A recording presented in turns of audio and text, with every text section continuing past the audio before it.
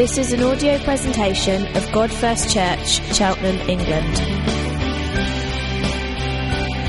A community of Jesus followers, worshipping God first, proclaiming God first, and together living God first lives.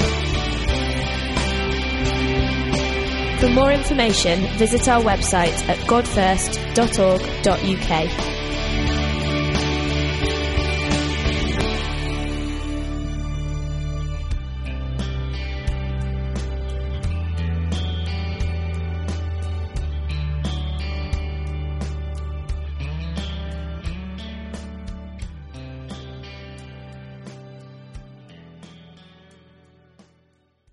But this morning we're in Mark 8, and it's a biggie. Maybe the people who are away on weekends away or various things knew, because this week it's about God and money. It's funny, when you mention those two words together in the same sentence, you already think, oh my word, I feel nervous. We basically can have three different attitudes when you hear the words God and money. You think, God, it's your job to fill my wallet. I open my wallet, but you fill it. You can say, I'm closing my wallet, there's not getting my money. Or you can say, actually, I'm opening my wallet and give it away. My challenge is, I'm not after your money this morning. Do you want to hear that? I'm not after your money this morning, I'm after your hearts.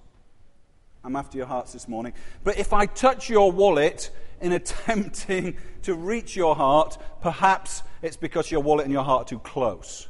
So if I upset you this morning, and my intention is not to upset you, my intention is to reach your heart, actually, God, touch our hearts, just as Jesus encountered the guy that we're going to read about in Mark 8. Is money a bad thing or a good thing? Okay, in one sense, if you've been around church at all, you think, oh, it's not a fair question. But interestingly, I observe two approaches to money in churches. One is that being wealthy is a sign of God's blessing upon you. Being wealthy is a sign that you're walking with God, you're trusting God with your finances and with your life, and He's blessing you.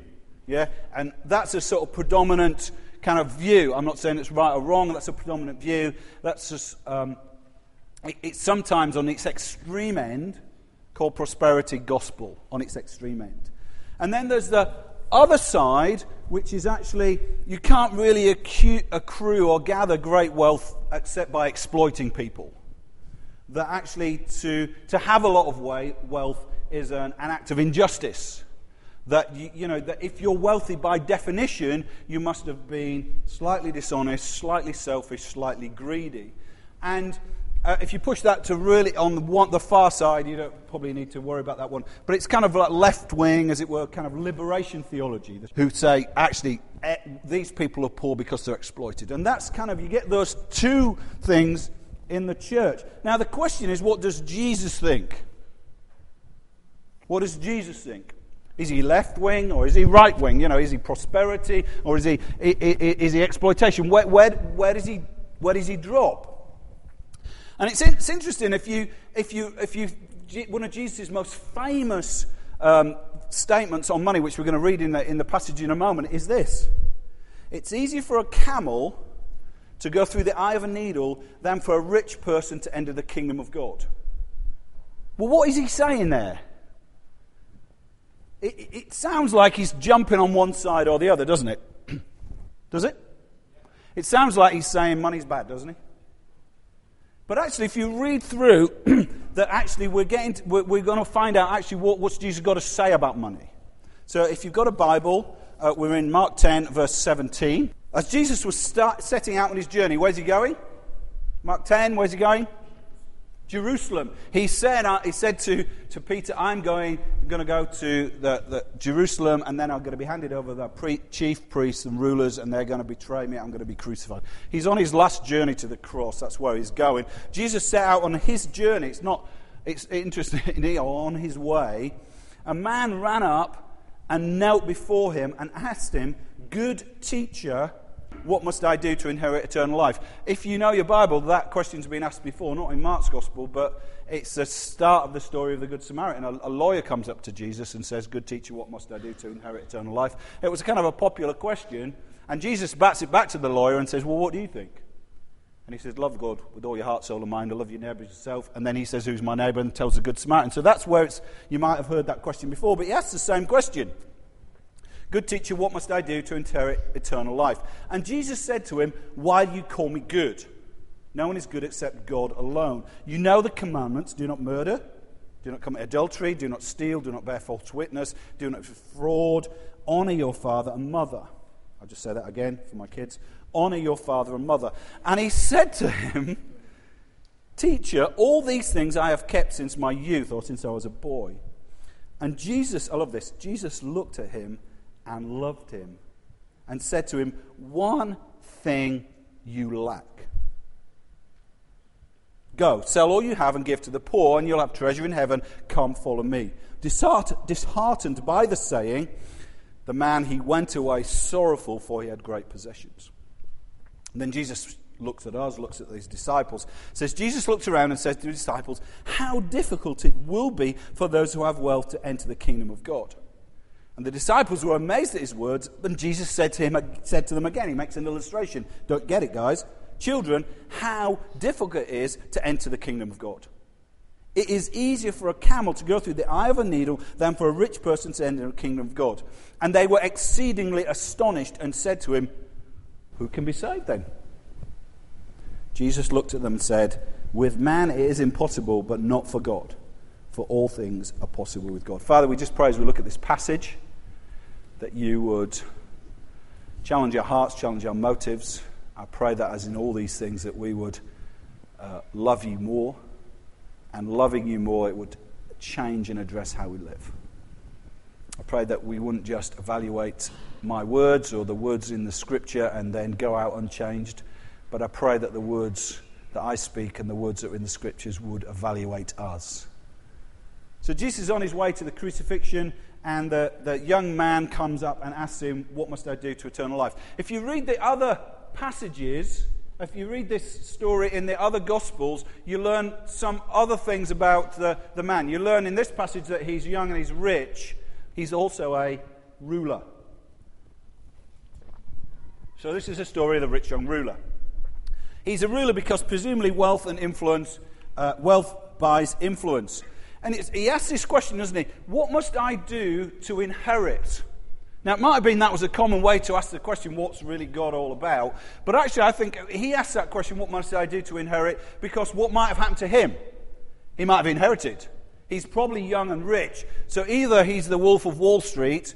I don't recommend you watch that film, although I have watched the clips and the Oscar nominations. He's the kind of Wolf of Wall Street who's made lots of money, getting rich quick, doing whatever he's done. Or he's probably inherited his money. Now, you've got to understand, in this culture, in the culture of Jesus' time, if you had money, it was seen as God's blessing.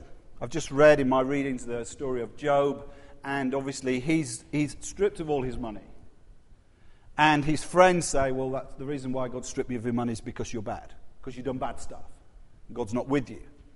But actually, the whole view of money in Jesus' time was that if you had money, it's because you'd lived a good life and God had blessed you. And if you didn't have money, it's because you'd lived a bad life.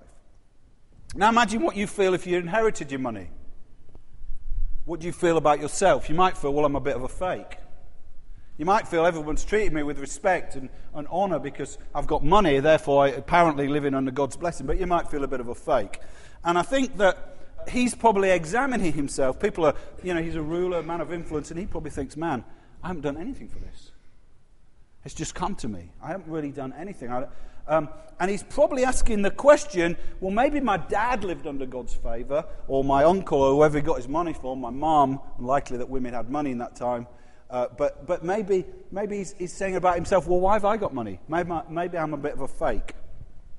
And I think he's really got a question about himself. Well, am I really good enough? Am I really good enough to be blessed by God? Am I missing something? Is there something extra I can do? So that we get his question, what must I do to inherit eternal life. Now, as when I preached on the Good Samaritan, you could say, well, this would be a really good point to do a little gospel presentation, and what would you say? You say, well, you can't do anything to inherit. It just comes to you, doesn't it? You can't do anything to inherit. And let me explain the gospel. Jesus has come, lived the life that you couldn't live, died the death you deserve to die. He has done it so that you can inherit. His death has meant you could inherit. And you'd think at that point Jesus would say, well, this is really near to the heart of what I'm about. Let me just explain that to you. But he doesn't do that. He doesn't ask him that question, and he doesn't do a little 2-minute presentation about death. His death means that we inherit God's blessing. He actually asks a question followed by a clarification. Why do you call me good?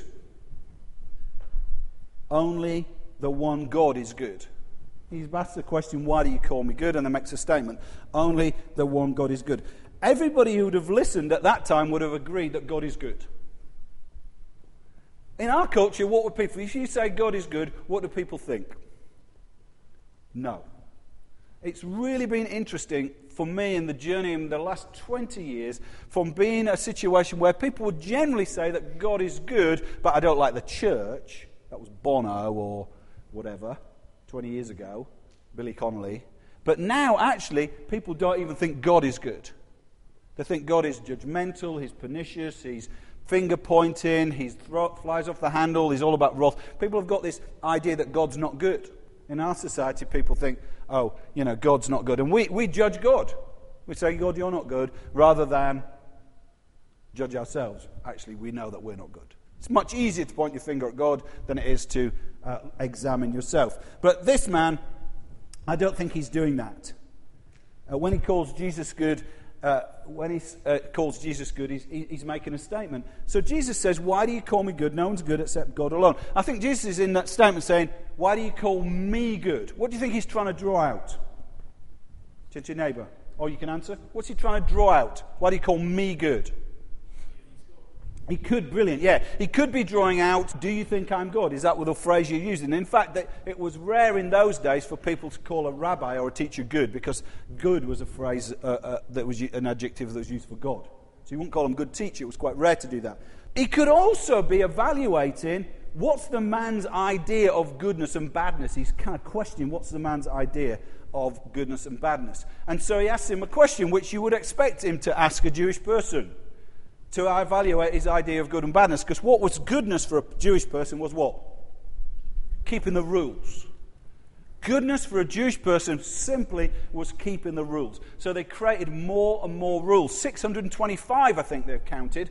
There's obviously the 10 Commandments, and then they added 625 more just to make sure that you've got it really clear. So if you were a Jew, you were about keeping the rules. So it was interesting this morning, I was having my breakfast. The Jews in North Manchester, where we used to live, are very concerned about they can't work on the Sabbath. So this is today, 21st century Manchester. The Jews are very concerned they can't work on the Sabbath. But there is a little kind of line or rule that says if you live in a walled community, you can work. In other words, if you're in a siege or a walled community, you can work. So what they've done is they've stretched little cotton around a really large area of Manchester that says, this is the wall around our community, therefore we can work. That's called what? It's called legalism, isn't it? And I'm not criticising them as bad people, I'm just saying, true for them as it was in that Jesus' day. It was all about keeping the rules. So you'd expect Jesus to say, okay, let's evaluate your idea of what's good and bad, let's ask you the questions. He says, you know the commandments, do not murder, do not commit adultery, do not steal, do not bear false witness, do not defraud, honour your father and mother. What's the odd one out in that list? This one, do not defraud, is not in the 10 Commandments. What do you think what's Jesus driving at by asking these questions? I think he's asking did you get your money by exploitation? It's interesting, I watched 12 Years a Slave, incredibly moving film last week, and the guy, this is not a spoiler, it's just a little moment in the film, but the guy who's the star is trying to be really, really good to, as it were, ingratiate himself to the slave master. And one of his friends, a lady who's had her children separated, is wailing very loudly. And there's this discussion about, what are you doing? Why are you wailing and stuff? She criticizes the star, Solomon, criticizes the star for trying to suck up to the slave master. And he said, I'm trying to survive. And Mr. So-and-so, whose name I forget, he is a good man. And she said, he is still a slaver. He's still a slaver. He might be a good man, but he's still a slaver. His wealth has been gotten by murder. 1.8 million died in the boats. Don't commit adultery. The film's got that in there. It's got stealing, he's kidnapped, he's lying, defrauding, separation of families. I think Jesus might be just going through a random list about murdering and stuff like that. But I think he's asking the exploitation question. Have you got your money from exploitation? Have you got it from lying and from cheating and deceiving? And I know I told you last week about my tweet about sort of foolishly comparing it to a football match, which I regret, and I told you about that. But actually I feel, in one sense, we're all kind of wealthy because of that slave trade still. We're the 6th largest economy partly because of that. So it's very difficult to distance yourself. I'm not letting my politics show, it's a fact. It's very difficult to distance yourself from that kind of exploitation. And so Jesus looks at this man. He probably would have had slaves, yes? In this culture, if he's rich, he probably would have had slaves. Let's not kid ourselves. If he's a ruler, he would have had slaves. And he looks him in the eye and says, have you exploited anybody to get your wealth? Is your wealth ill-gotten? And what does the man say? No. No. All these things I have kept since a boy. My wealth is gained with justice and fairness and honesty. I've never sinned in any of these ways. What would you think? You're right. Yeah. Somebody very wealthy, some of us, we might point the question and say, yeah. Have you got it honestly? Jesus doesn't do that though, does he? He doesn't question his integrity. He believes him. So we've got no reason to not believe this man, that he's kept all the rules. He's actually a really good man, and in many ways he should be blessed with finance in his understanding. And also in God's economy. Jesus accepts his assertion. What is he saying about money? At that point, that's the answer to the first question. Is money good or bad? What's he saying about money? Money is neutral. It's not good or bad. If you've acquired it sinfully, it's bad. If you hold it too tightly, it's bad. It's not necessarily, we can't though, however, say whether you've got money is to do with whether you've been good or bad. Money's neutral in that sense. And Jesus doesn't question his motives. He just does something lovely. He says he looked at him intently. That's kind of like saying he looks inside of him, and it says he loved it. Now, if you read Mark's Gospel, he doesn't say that anywhere else. Now, we know that Jesus loves us and looks intently inside of us, but there's something about this man that makes Jesus love him. Perhaps he feels compassion for the man's search for truth. What must I do to have eternal life? I feel there's something missing. Perhaps he feels compassion about that. Perhaps he just feels a sense of affinity. Here's another guy, probably about 30, who's rich. We don't know if Jesus was financially rich or not. But here's another guy like me with authority. Maybe there's affinity. I don't know. It doesn't tell us. But Jesus, it says, looked at him and loved him. Now, what he says next, so when Jesus looks at him and loves him, in one sense, he's not trying to hide what's about to happen next. He's not trying to soften what's about to happen next, because actually, Jesus doesn't telegraph what happens next. He says this, you lack one thing. You lack one thing. Obviously, he says, go and sell everything you have. He says, you lack one thing. The man was probably very rich and young, and he's probably good looking. My observation is that actually good looking is less to do with genetics and more to do with economics. Nice clothes, nice food, nice hair, means, it actually can make yourself look good. He's apparently on the surface got everything together. He appeared to have it all, but he didn't have it all together, because Jesus says, you lack one thing. And the guy comes and asks him the question, doesn't he? And the very fact he asked him the question says what? There's something missing. There's something missing. What must I do to have eternal life? How can I be sure? I'm missing something. One of the most telling observations, and it's in the Alpha Talks, but it's something that you find if you talk to lots of people. But the first Alpha Talk, the guy who's giving the Alpha Talk, and I've mentioned this before, he talks about a rich friend of his who's climbing the ladder in economics, in banking, and he gets to the top of his profession, and he says, telling comment, he says, I got to the top and found there was nothing there. I got to the top and found there was nothing there. And I believe it's true with materialism, with popularity, with influence, even with religious morality, that you can climb to the top and find there's nothing there. You lack something. So this young man's asking, is there something else? Have I missed something? I seem to have all my life together, but actually there's something missing. I missed something. Have I overlooked something? And the truth is, if you trust in yourself and your circumstances and your ability to get it done, you'll always feel something lacking. How do I know that? Because that's what I'm like. When I look at my circumstances, my tendency, and you think, I'm not joining this church. But my tendency is to think, yeah, I will pray, but actually my tendency is to think, what can I do to sort it? And I struggle. I struggle to just think, God, it's you.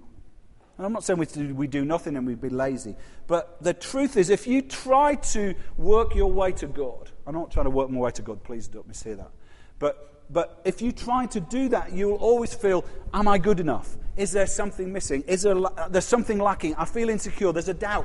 Have I really ticked all the boxes? Have I really kept all the rules? Have I really done that? Have I really exploited somebody? Have I really done those things? And he can feel that. And he's got this one thing you lack. Now, interestingly, you kind of know the answer to this because you're good little churchgoers, probably. But if you were to turn to the person next to you and they said, okay, I'll give you a piece of paper, write on it one thing you lack and fold it and give it to the person next to you, and they promise Secret Santa special to get it for you. Yeah? What would you write? What would you write? You lack one thing. You can talk to each other if you want. What would you want? You're supposed to say Jesus. Yes, I know, Josh. And if you do, praise God. One thing you lack. Let's ask a question about this church. What do we lack? We haven't got everything together. What do we lack? It's often easy, when we look at that slide that we put it week by week, say, well, what we lack is money. If we had money, we could get it done. And actually, it's foolish. It's as foolish as you saying, if I had that or that or that. In fact, I used to moan about not having a big telly, didn't I? Do you remember that? A few years back, I used to moan about having a big telly. And somewhere, somebody bought me a big telly to shut me up. So I'm not going to moan about the fact that my suite is ripped and the springs are broken. I'm not. I'm not. But one thing you lack. It's easy to write resources, isn't it? It's easy to write on that piece of paper, I lack resources. Whether you've got a lot or a little, you can lack resources. You can feel, it's resources that I need. So if you've got no money, you can think, well, that person there in this church, or I know, who's got loads of money, well, they don't lack resources. But I, in my small corner, on my situation, whatever, on benefits or on my own earning, I lack resources. So really what I need is that. But this person here, the tragedy?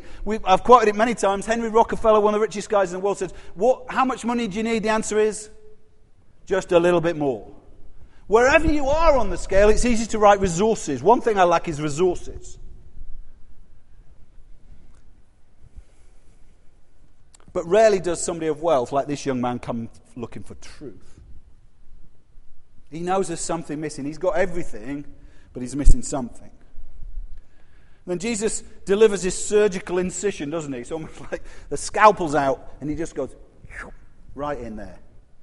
Okay, let's get to the heart of this. Go and sell all you have, give to the poor, and you'll have treasure in heaven. Come, follow me.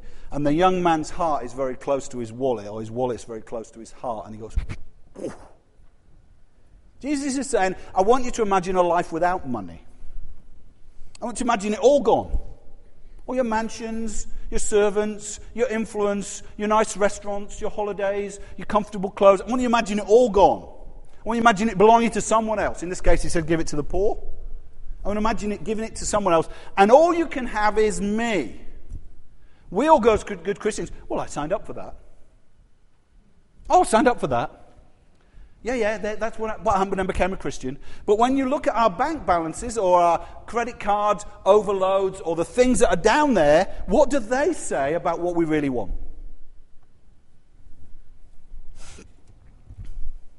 What happens is one of the saddest moments in the whole Bible. It says, disheartened by the saying, he went away sorrowful, for he had great possessions. Now you at this point abdicate and think, well, I haven't got great possessions, so that wouldn't be me. But that's, in fact, you live in the 6th richest country in the world, you have got possessions. The man who Jesus had looked at and loved walked away. He weighed his money in one hand and Jesus in the other and walked away. Let's finish this phrase. His problem was not that he had money, but his money had him.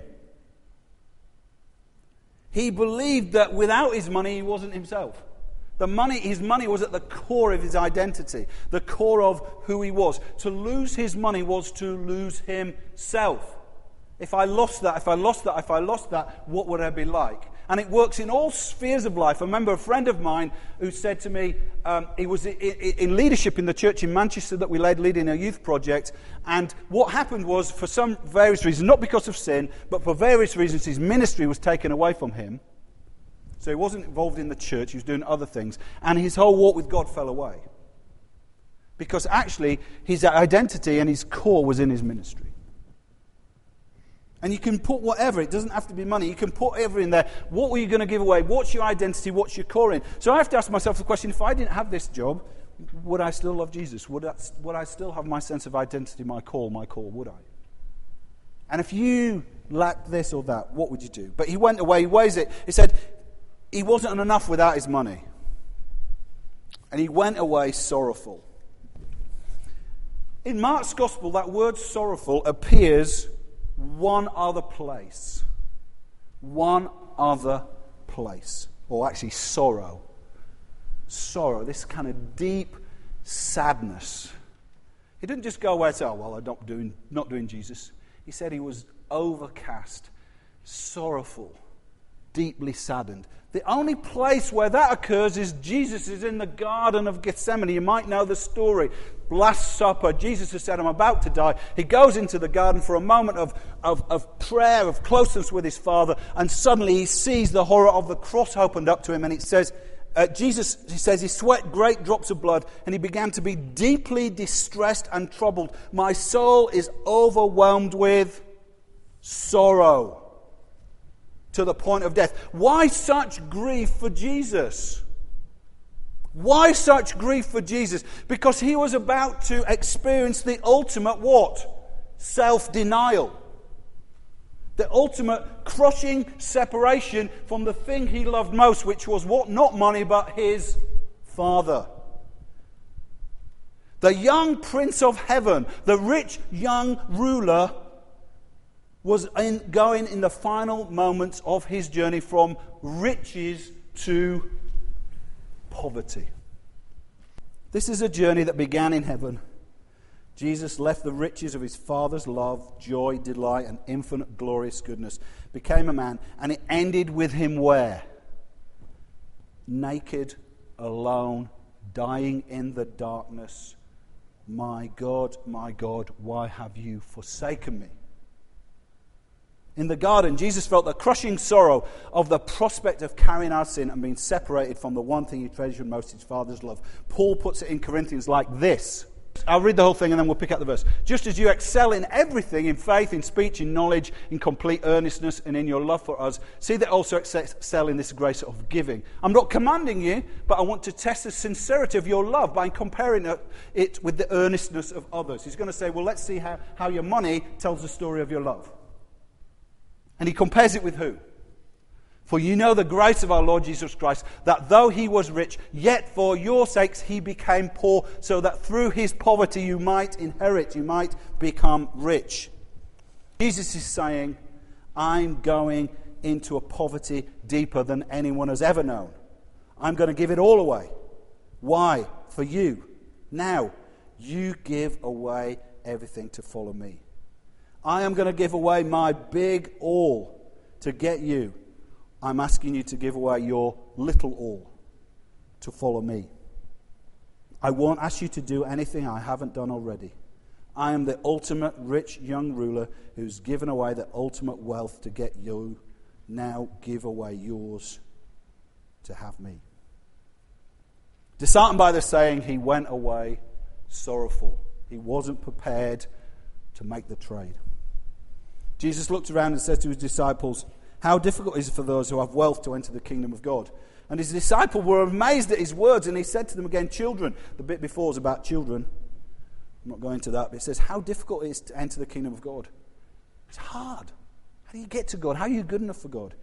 It's easier for a camel to go through the eye of a needle than a rich person to enter the kingdom of God. And they were exceedingly astonished and said, well, we're all busted.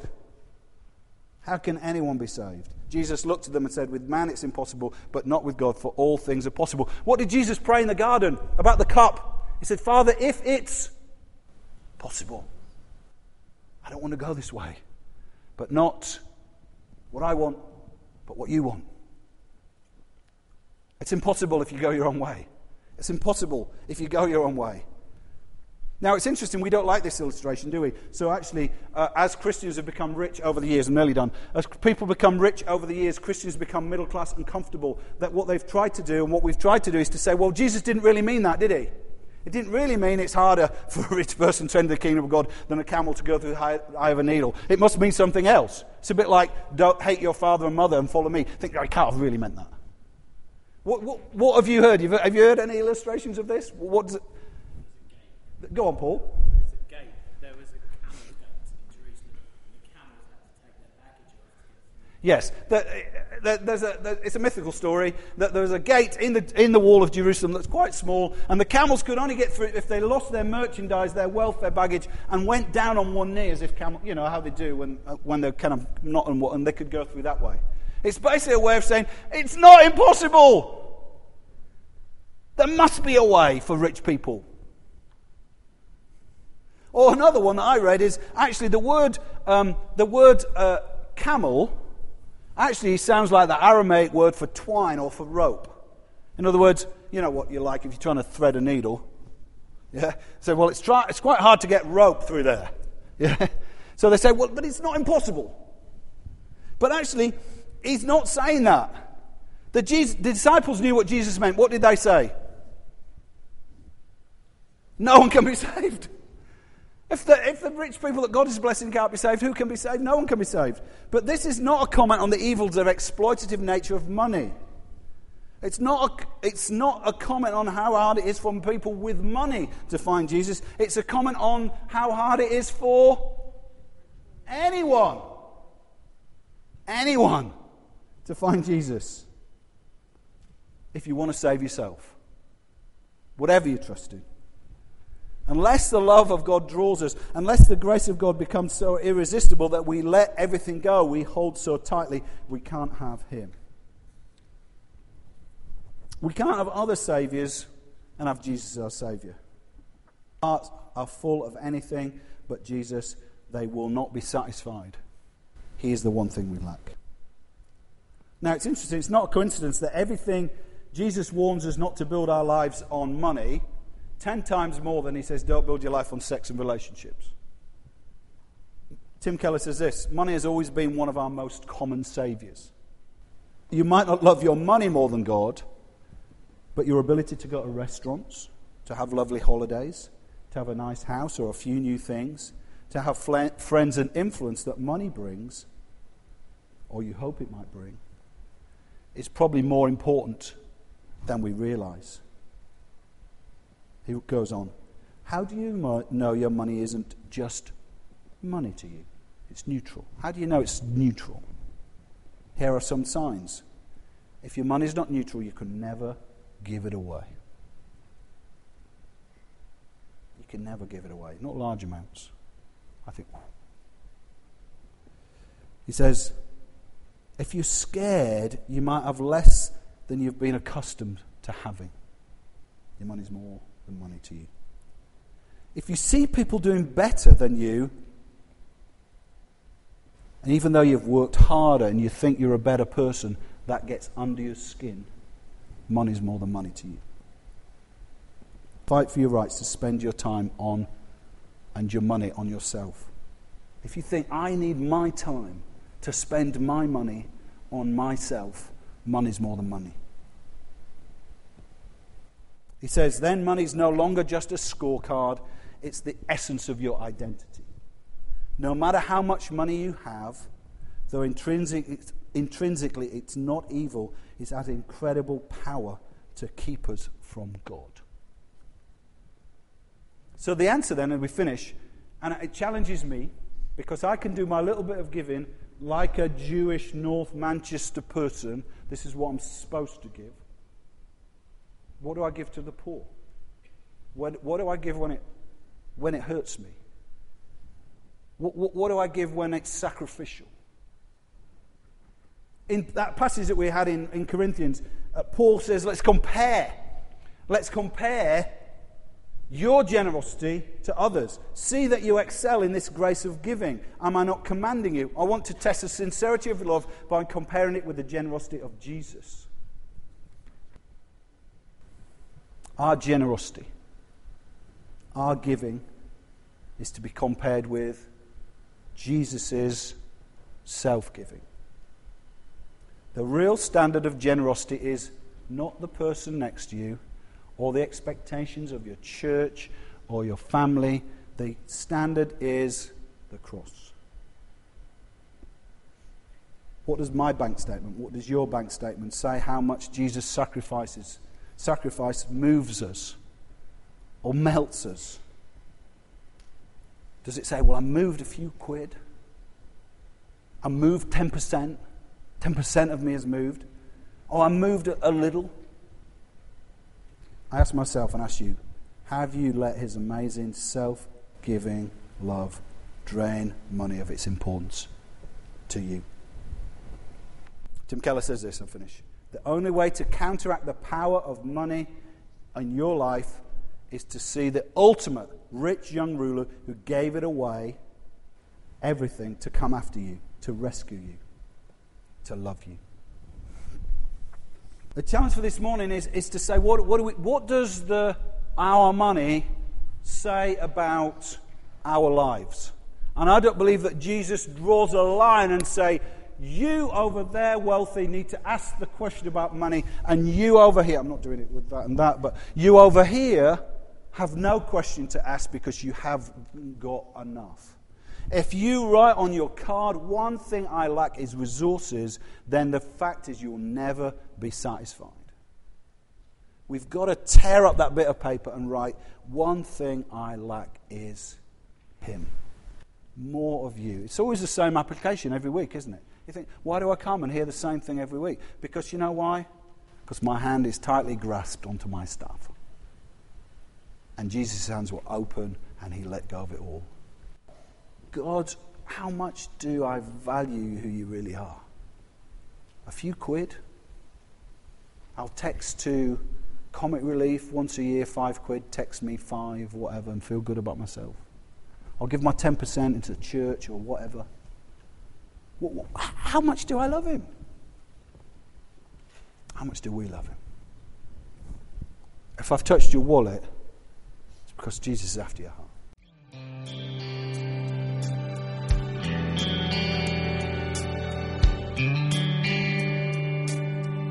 For more information, visit our website at godfirst.org.uk.